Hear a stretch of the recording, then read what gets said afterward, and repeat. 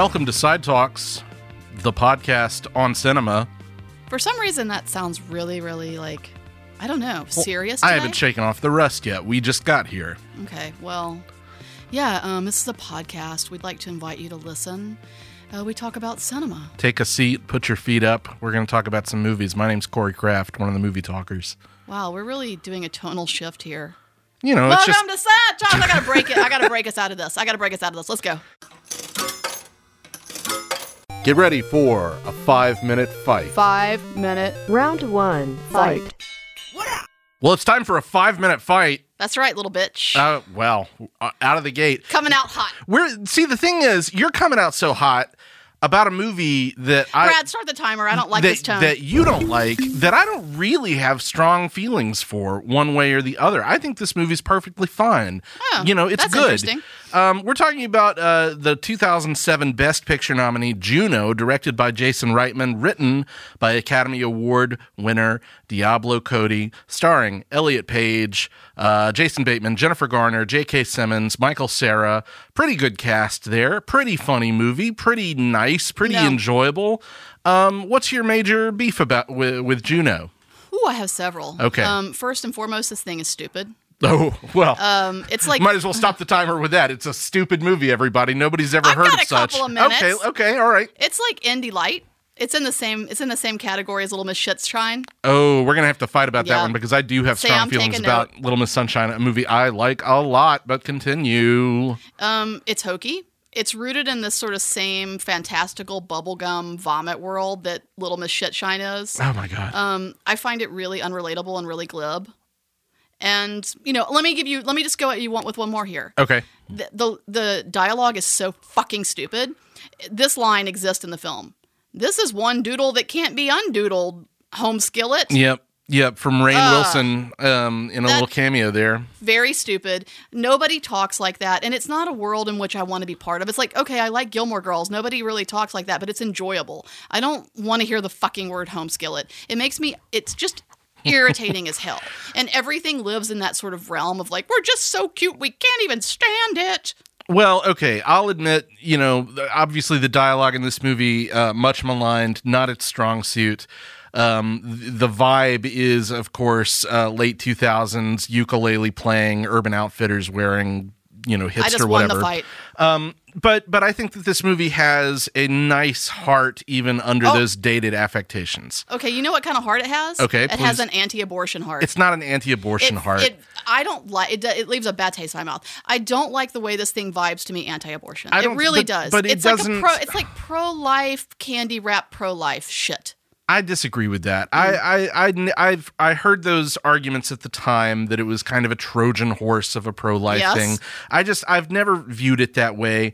I mean, because the character does consider making the choice of abortion. She chooses against it. Just like those signs that get you like, come in here and talk to us. I hear what you're saying. Then they put you in the church thing that like doesn't let you have the abortion. I just think it's a reach to say that this film is actually trying to like do that too. Is it a reach? I think it's a little bit of a reach. It feels just like Knocked Up does the same thing. It feels very much, it feels pro-life, like pro-life Trojan horse, I think is a good way to put it, yes.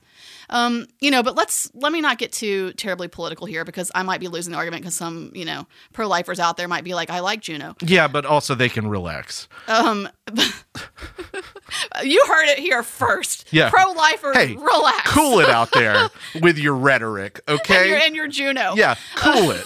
If this film were half as funny, if this film were a quarter of as funny as it thinks it is, might be on board. The performances are good enough, I think, to outweigh all of the dated, quirky, you know, try hard stuff that you're referring to, though.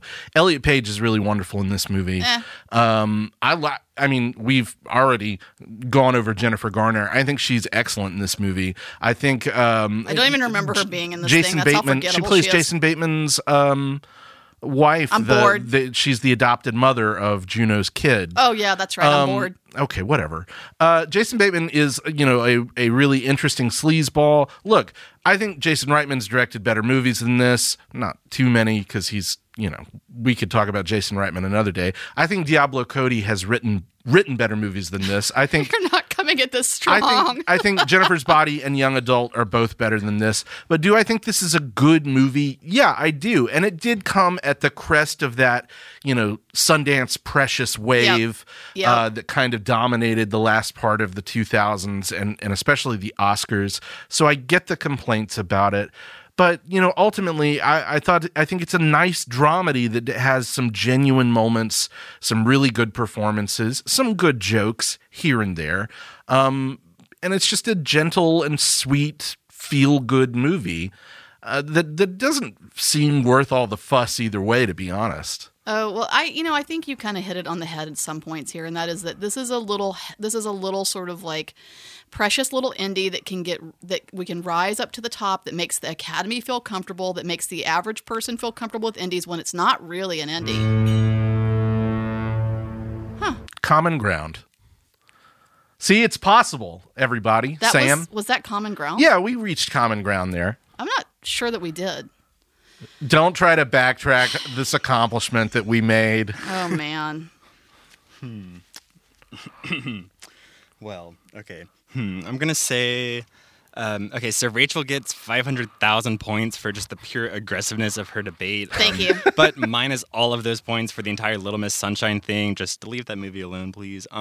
That's right, Sam. Juno is quirky and a little too cute, sure, but I still really want a hamburger phone. And I could listen to Jason Bateman and Juno talk about records and bands just all day long. So Corey absolutely wins. He just has the correct opinion on this one. I'm going to say plus 1 million points and a gallon of Sunny D. Brad, are you hearing this? Are you hearing this? It's a good movie. It's a good movie. Oh my God. Hey everybody, I won that argument. I won that argument. Y'all know this film isn't good. I know your grandma liked it. I do. But it isn't good.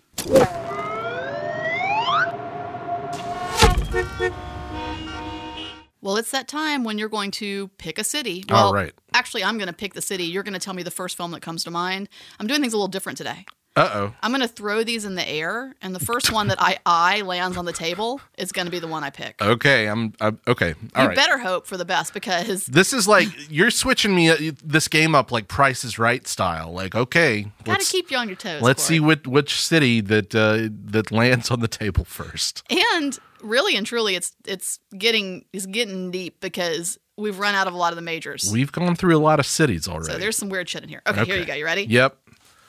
That's the first one. Yeah, that's the first one. Okay, that's according the first to one I saw. my eye as well. Let's see what this is. I'm nervous.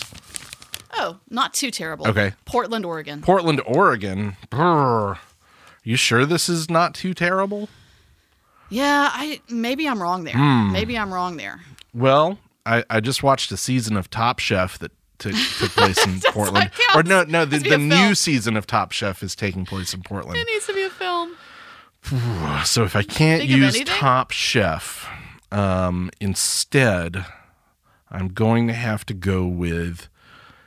See, Brad mentioned Portlandia earlier, and that's the only thing I can think about. Or you mentioned Portlandia. I mentioned it, and it's a show. It's episodic, so yeah, that doesn't so count that doesn't either. work.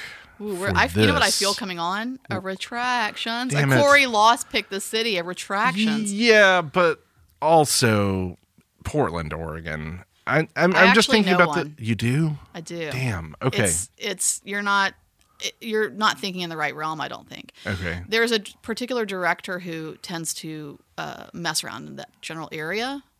Mm-hmm. A director you don't love, which is probably part of the issue here. Yeah. Gus Van Sant. That's right. He did do a lot of Pacific Northwest stuff. So My Own Private Idaho is partially shot, I Okay. believe, in Portland, Oregon, and if not, we'll come back with a retraction, but I'm almost positive that a significant percentage of that film was shot in Portland. So that means like Paranoid Park or one of his later... Probably, maybe even Elephant. Yeah, or... Could have been. Yeah. Very lush, that film. And certainly his Last Days was probably shot there. That's what I was about to say too. Like, yeah, given Even the though maybe that was Cobain shot thing. in Seattle. Anyway, we will come back with some retractions either way, because we've been bouncing a bunch of titles around that probably isn't fair to pin Portland on all of And them. I didn't guess any of them. I didn't didn't. pick that You city or pick the movie for Ooh, that it's city. getting tough, y'all. It's getting interesting now. All right, so we'll be back in a future installment of I Got Something Wrong. And now, fast film terms.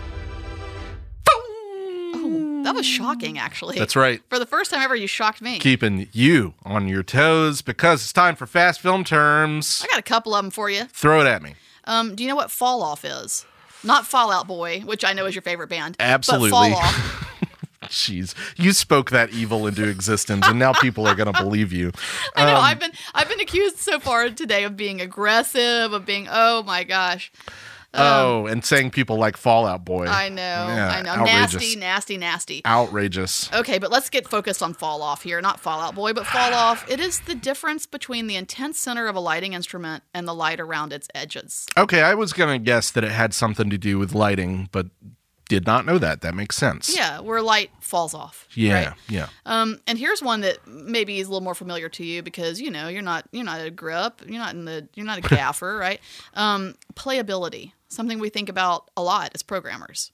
Just whether something will play for a particular audience? Yeah, it's how well an audience responds while watching a film. Yeah. Or really any media, I would gotcha. assume. But, it comes up a lot with films saying, is it playable? What's its playability? So, for instance, a movie like Juno, which is regarded as a crowd pleaser, would be said to have high playability by festival programmers in 2007 or something. Oh, I totally agree with you. I do. I really do. I agree with you on that statement because I do think that Juno is a film that is made for the masses and that lots and lots of people like. Lots and lots of people like all kinds of bad stuff.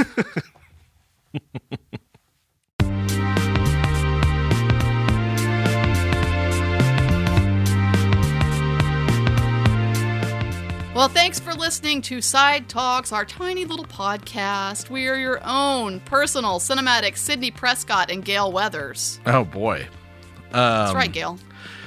Gail. Hello, Sidney. So, do you remember what they did to poor Courtney Cox's hair in Scream 3? Wait, are we really saying poor Courtney Cox? Well, okay, but you know what? A woman from Mountain Brook, Alabama. Poor Courtney who- Cox's hair. Her hair renders her very sympathetic indeed in Scream 3.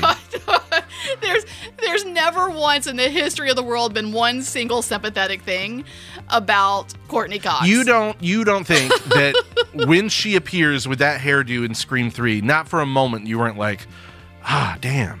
No. Why'd they have to do her like that? No. Oh, okay. No. It's all fodder for anything bad that happens to Courtney Cox is fodder for my enjoyment.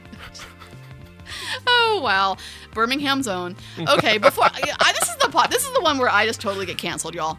Like, I've said all kinds of stuff today in this episode. I'm in trouble. Sorry, Chloe. I apologize. I promise I won't do it again.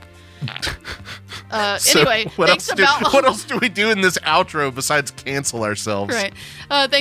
We thank Boutwell Studios for allowing us to get canceled. Well, really, just me. Next episode will be Corey versus Corey. Oh, my God. Sidewalkfest.com, at Sidewalk Film. Yep. All those things. And I'll find some reason to be canceled next time. Email me all the hate mail at podcast@sidewalkfest.com. Bye. Boutwell Studios Podcast Division. Your words, our expertise.